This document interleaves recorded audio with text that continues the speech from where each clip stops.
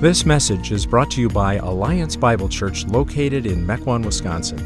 Our vision is to captivate generations with the satisfying gospel of Jesus Christ. For more information about Alliance Bible Church or other resources, please check out our website, myabc.church.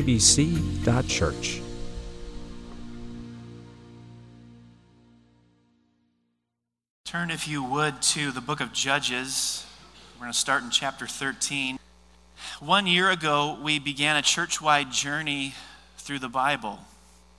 During the school year, everyone who comes through the doors on Sunday morning is studying the same story, the same passage of Scripture. So even as I speak, from 2-year-olds all the way through seniors in high school, they're all looking at the passage of Scripture that we're going to look at in this room this morning. And my hope is that this has created opportunities to discuss the Scriptures outside of this room and outside of Sunday mornings. After all, parents, you know what your kids are looking at. There's no mystery to it. So last fall we began in Genesis. In the beginning, God created a perfect world with the design that Adam and Eve would have children and expand the borders of Eden such that one day Eden would be global, not just local. The mission of God in the world today remains the same. For there to be a populous people living in God's presence, in His place, and walking with Him in holiness and obedience. Well, it didn't take long for Adam and Eve to succumb to temptation. Rather than retaining their place in the created order as a derivative creature, they usurped God's authority and declared themselves to be the chief arbiters of good and evil. They plucked God from His throne, as it were, and placed themselves there to rule as they see fit. And what we saw then, we continue to see now. Human beings make great creatures, created beings, but we make lousy gods. Nonetheless, God's mission remained the same, for there to be a populous people living in God's presence, in His place, walking with Him in holiness and obedience. So God started over with Noah and his family. The flood annihilated the corrupted creation, but it didn't deal decisively with an often overlooked aspect to the problem. What is that problem? Well, when you're with kids someday, ask them, what went on the boat with Noah? And they'll tell you, animals went on the boat with Noah. What else will they say? People went on the boat with Noah. And then you ask them, what else went on the boat with Noah? And the answer is sin. Sin went on the boat with Noah. So when Noah and his family came off the boat with a brand new start ahead of them, sin also walked off the boat into this new creation. It didn't take long before that creation was corrupted again. But God would not be dissuaded from His mission.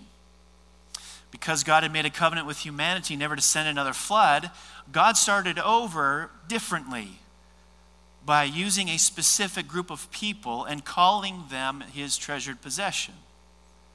Through this people group, God would continue His mission, for there to be a populous people living in His presence, in His place, walking with Him in holiness and obedience. And so God preserved, provided for, and led the people of Israel into the land of Canaan. This promised land would be a new kind of Eden, a place where Israel's population would grow, a place where God's presence would dwell with them, and a place where Israel would walk with God in holiness and obedience. And so we come to the book of Judges.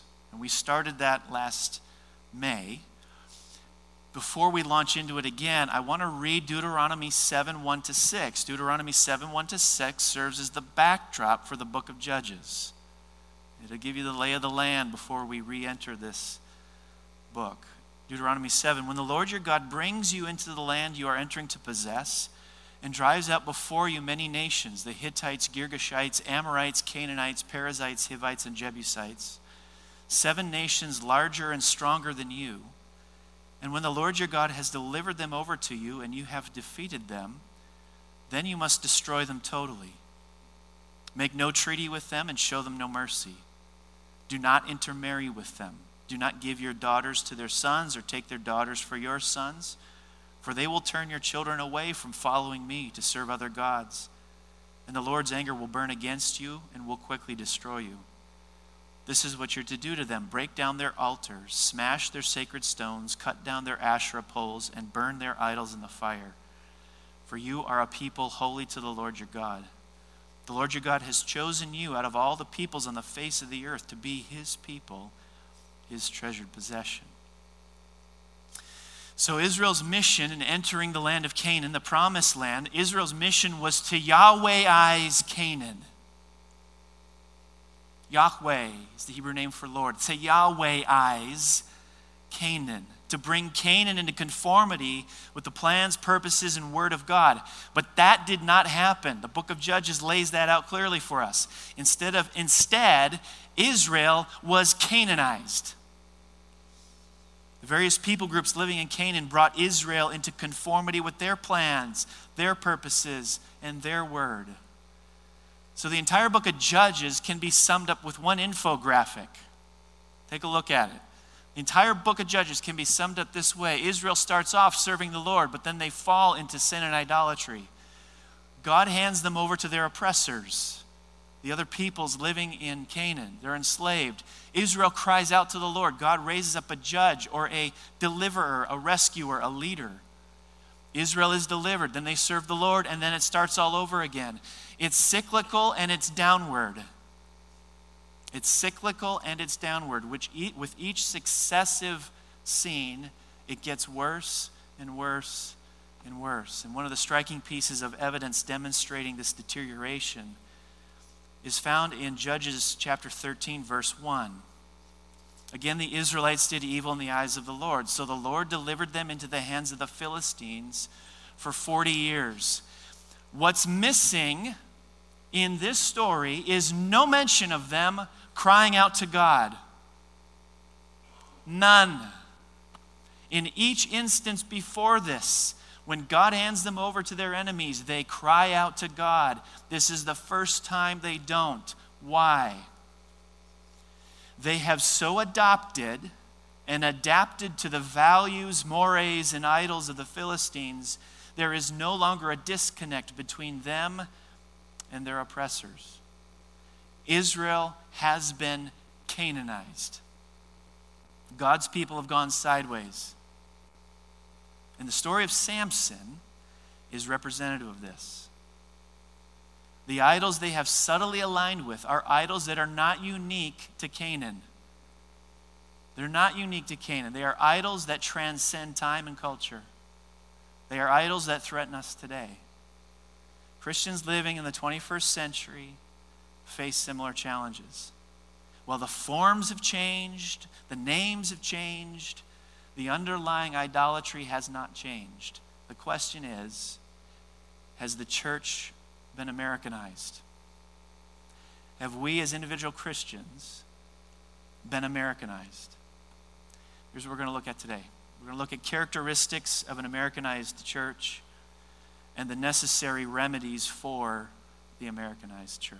Characteristics of an Americanized church and the necessary remedies for the Americanized church. And we'll see this all in the story of Samson, Judges 13 through 16. Samson is a very modern American-like character, as we'll quickly discover.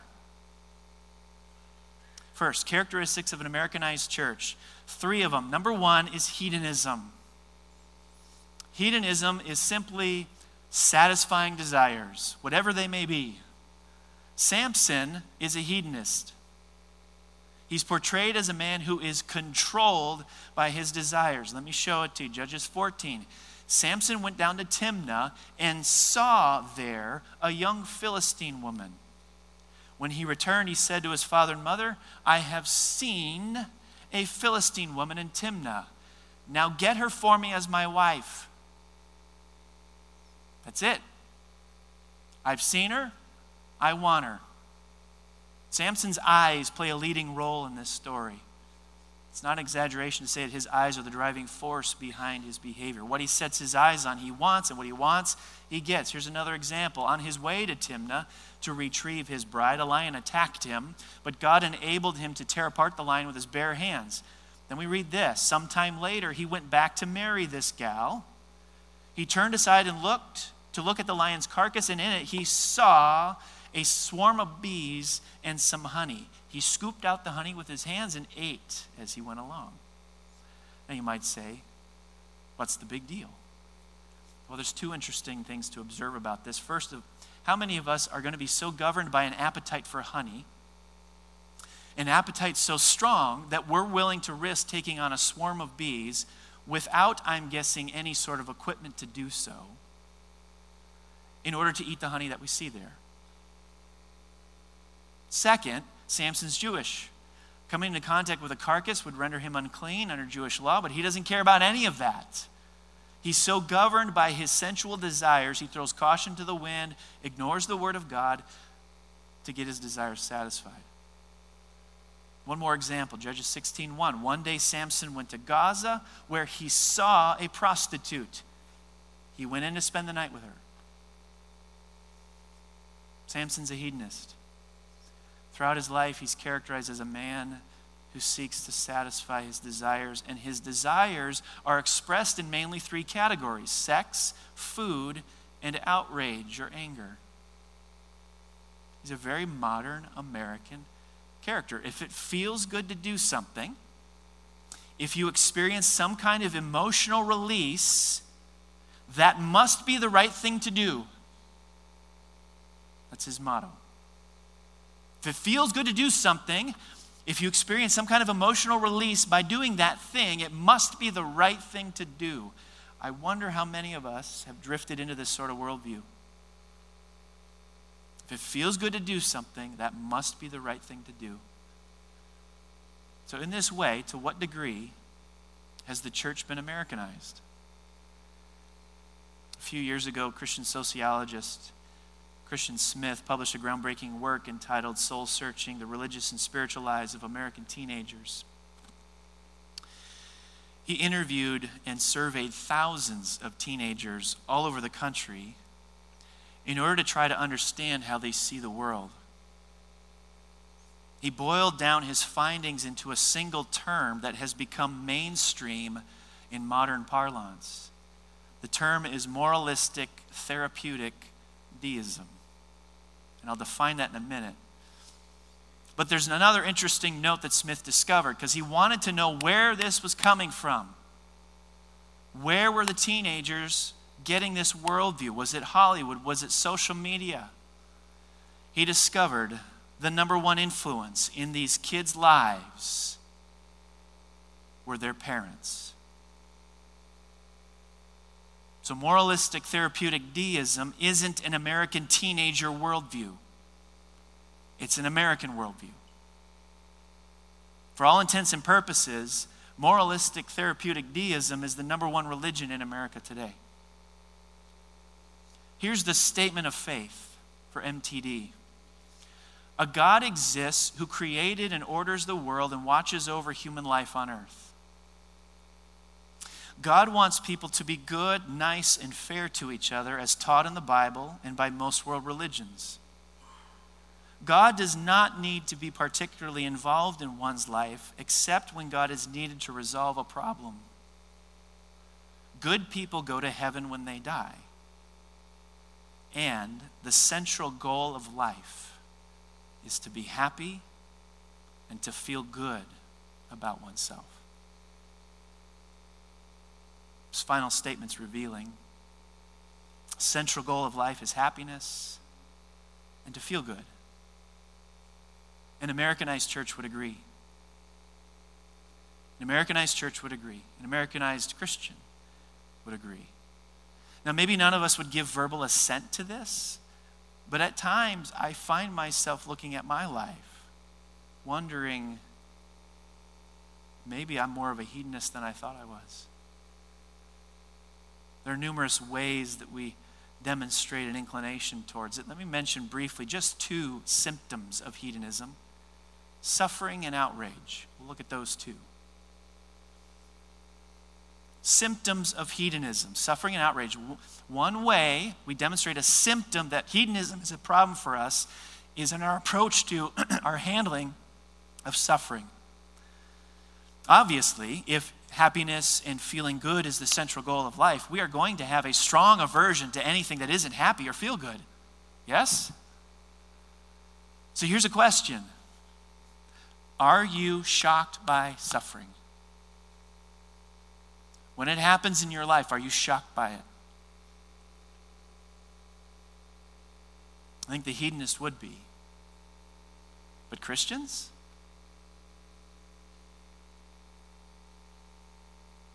See, if suffering gives us whiplash as badly as it does the rest of society, hedonism may be more of a problem for us than we thought. Another way we demonstrate inclination towards this in our handling of suffering is how we deal with it when it comes upon us and how we walk through it. Here's the bottom line. If we Christians are as devastated and demoralized by suffering as the rest of society, we are communicating a message to them. If we are as devastated and as demoralized by suffering as the rest of society, we are saying to them, Christianity has nothing unique to offer them during times of distress. That's what we're telling them. When Paul was writing to the church in Thessalonica, he said, Christians don't grieve like those who have no hope.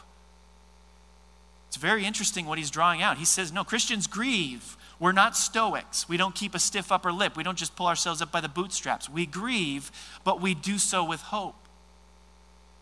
That's both an oddity in our society and also a resource for people. Christians should journey through suffering differently than those who don't know Jesus. So the first symptom of hedonism is our handling of suffering. Are we shocked by it? And do we handle it differently? Do we walk through it differently than the rest of society? A second symptom is our proclivity to be frequently outraged. Tom Kreider, in a New York Times op-ed piece, drew attention to this increasing problem that he calls outrage porn. Outrage porn. Essentially, he makes the case that we get our jollies over being outraged at the slightest provocation and then confronting those who've outraged us. It's a sick sort of pleasure that characterized Samson's life. We're easily angered. We're easily irritated. And then we feel entitled to unleash some sort of judgment on the one who's irritated us.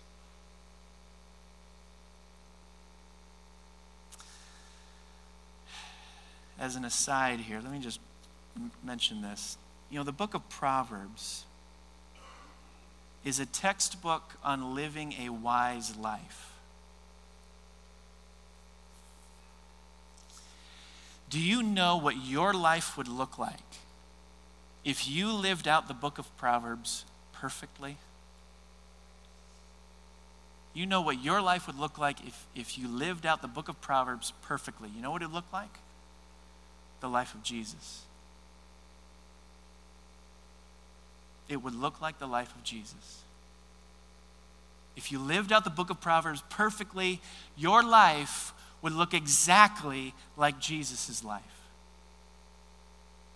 So when we open up that book of Proverbs, we got a couple of verses that come at us on this issue. Proverbs 12:16. Just listen. Proverbs 12:16. Fools show their annoyance at once. Fools show their annoyance at once. But the prudent overlook an insult. Who shows their annoyance at once? Fools. One more. Proverbs 19:11. A person's wisdom yields patience. It is to one's glory to overlook an offense. It is to one's glory to overlook an offense.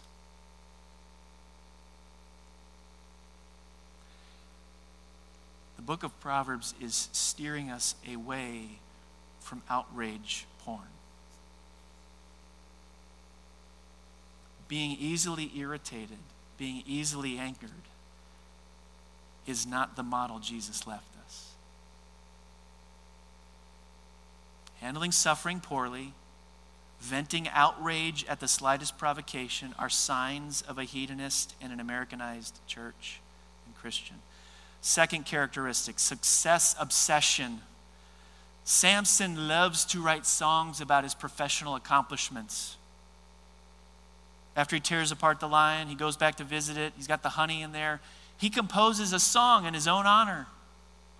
He writes, out of the eater, something to eat. Out of the strong, something sweet. And of course, he doesn't compose this song to be enjoyed only within the privacy of his own home.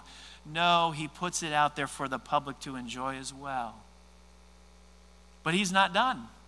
After killing 1,000 Philistines with a donkey's jawbone, he writes another Billboard Top 100.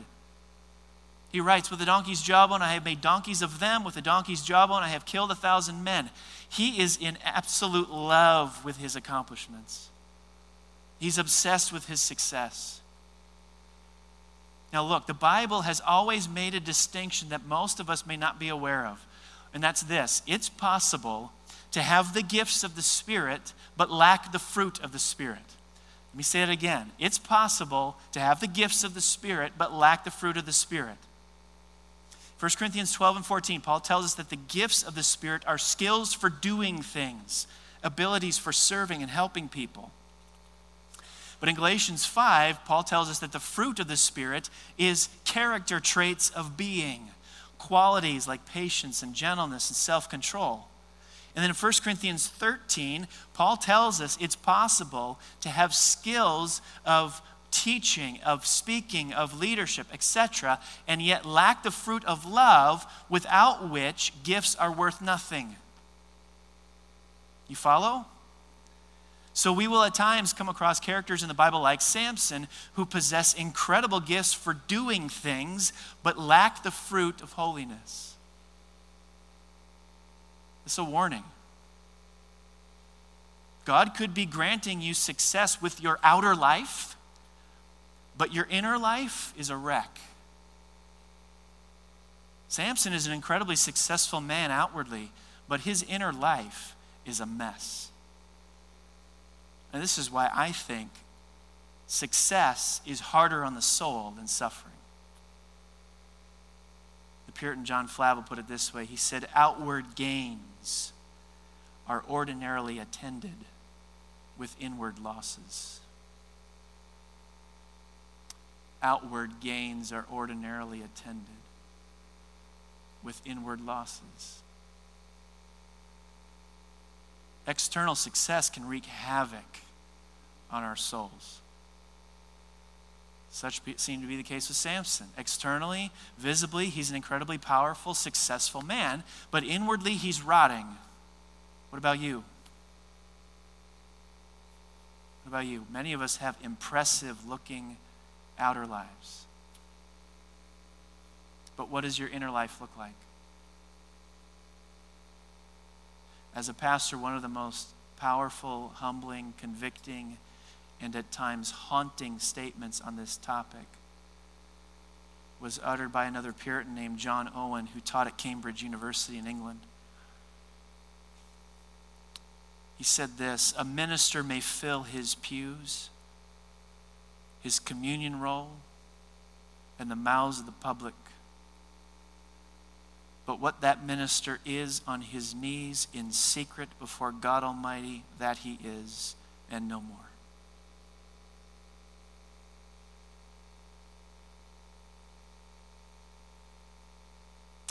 A business professional may have an impressive balance sheet and clout with the broader business community. But what that business professional is on her knees in secret before God Almighty, that she is, and no more. An Americanized church is obsessed with outward success. An Americanized Christian is obsessed with outward success. Third characteristic is powerless. The Americanized church, the Americanized Christian is ultimately powerless. After spending the night with a prostitute, Samson falls in love with Delilah, a Philistine woman. Nothing new to see here. But Delilah is up to something. She's in cahoots with the Philistine rulers who want to know the secret to Samson's strength. So she comes to Samson and she says this, "Tell me the secret of your great strength and how you can be tied up and subdued." Curiously, Samson answers her. But he says this, he says, "If anyone ties me with 7 fresh bowstrings that have not been dried, I'll become as weak as any other man." He lies to her. You gotta ask, what kind of relationship is this? What does she do? She ties him up with 7 fresh bowstrings, just like he said. The Philistines pounce on him, but because he lied, he breaks them easily and he escapes. Why in the world does Samson stay? Why is Samson so indifferent to the fact the woman he's in love with just betrayed him? This game continues 3 more times. And Samson makes no effort to curb it, no effort to get out. Why? He's an addict. He's an addict. He's a sex addict. He's probably a thrill-seeking addict. He likes the danger that this game provides him, the exhilaration it gives him. And like most addicts, he thinks he can keep feeding his addiction without suffering any consequences. But how this scene ends foreshadows how it ends for all addicts. Delilah wears him down. And addiction does not breathe life into you. It wears you down. Samson tells her the truth. The Philistines cut his hair, they pounce on him, and they pluck out his eyes. You cannot court hedonism and success obsession for long before it ruins you. Samson ends up blind and bound because he's ignored his inner life. All his attention, all his best effort went to his outer life. An Americanized church is a blind and bound church. An Americanized Christian is a powerless Christian. Why? Because all our attention, all our energy, all our fascination, all our devotion has been given to satisfying desires and propping up impressive-looking outer lives. And when our attention has been given to our outer lives, our inner lives turn dark and scary and lifeless. So what are the remedies? What are the remedies? There's 2 in the text. Number 1 is a perpetual posture of dependence. Samson failed to acknowledge the source of his outer success. So I'm going to show you. Each time Samson was victorious, he was empowered by the Holy Spirit. Look at it. The Spirit of the Lord came powerfully upon him so that he tore the lion apart. Then the Spirit of the Lord came powerfully upon him. He went down to Ashkelon and struck down 30 of their men. The Spirit of the Lord came powerfully upon him. He struck down 1,000 men. But at no point in the story does the author indicate Samson acknowledged this. At no point until the very end. Standing in the Philistine temple of Dagon with his eyes plucked out, his hair cut, Samson finally prays, "Sovereign Lord, remember me. Please, God, strengthen me just once more." This is the first time we see Samson acknowledge the true source of his professional accomplishments. One of the necessary remedies for being an Americanized Christian is to remember that God gives the success, God gives the blessing, God gives the wins. Apart from him, our efforts accomplish nothing. Nothing. The moment we stop acknowledging this in conscientious thought and prayerful dependence, we set ourselves up to be blind and bound. Remembering this is the only thing that's going to keep us on our knees.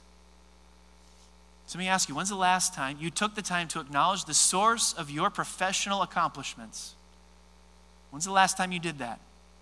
When's the last time you took the time to acknowledge the source of blessing your family has received? When's the last time you took the time to acknowledge the source that every spiritual blessing you have in Christ is because of what God has done in your life? God gives the success. God gives the blessing. God gives the wins. Apart from him, our efforts accomplish nothing. Second remedy is spending your life. Out of all the items listed on Samson's impressive resume, his greatest accomplishment came at the end through his death. God answered his prayer. He strengthened him one more time. Samson gave a great push, and the temple of Dagon crumbled to the ground, killing the Philistine oppressors inside. Look, you are most useful to God and others when you're giving of yourself rather than taking for yourself. Your greatest accomplishment will not be an acquisition, but a sacrifice. God made your life to be spent, to be used up. And we see this so clearly in the gospel of Jesus Christ. Colossians 2, and having disarmed the powers and authorities, Jesus made a public spectacle of them, triumphing over them how? By the cross. His death was a victory. His crucifixion a triumph. Living a Christianized life is all about continuing that pattern. See, some of us act like life is an oversized game of Monopoly. You've played that never-ending game before, right? We act like life is an oversized game of Monopoly where the way to win is to accumulate as many properties as you can, either by purchasing outright or by clever trading with your opponents. And then you keep adding houses and hotels, extracting rent from others until you eventually drive them into bankruptcy. You sit back, you rub your hands together, and you start counting your stacks of cash. That's an Americanized life. But a Christianized life, it's more like a game of Uno or Crazy Eights, where the point is to run out of cards first. You want to deploy every card you have, knowing that each card left in your hand at the end counts against you. Don't get stuck at the time of your funeral with leftover cards. Your greatest accomplishments will not be acquisitions, but sacrifices. Let's pray. Gracious God, convict us where we have drifted into adopting the values, mores, and idols of our time. The gravitational pull of our fallen, sin-infected world is inward, and we slowly and subtly become narcissists. Wake us from this slumber. Thank you for your word to us this morning, which is such a vivid reminder that everything we have comes from you. You give the success, you give the blessings, you give the wins, and we can take credit for none of it. Thank you for the way in which this story foils the gospel, where we can see the goal of life is to have no leftover cards. Make us self-denying, hard to offend, sacrificial givers, all for the purpose of making much of Jesus, the ultimate giver, in whose name we pray. Amen.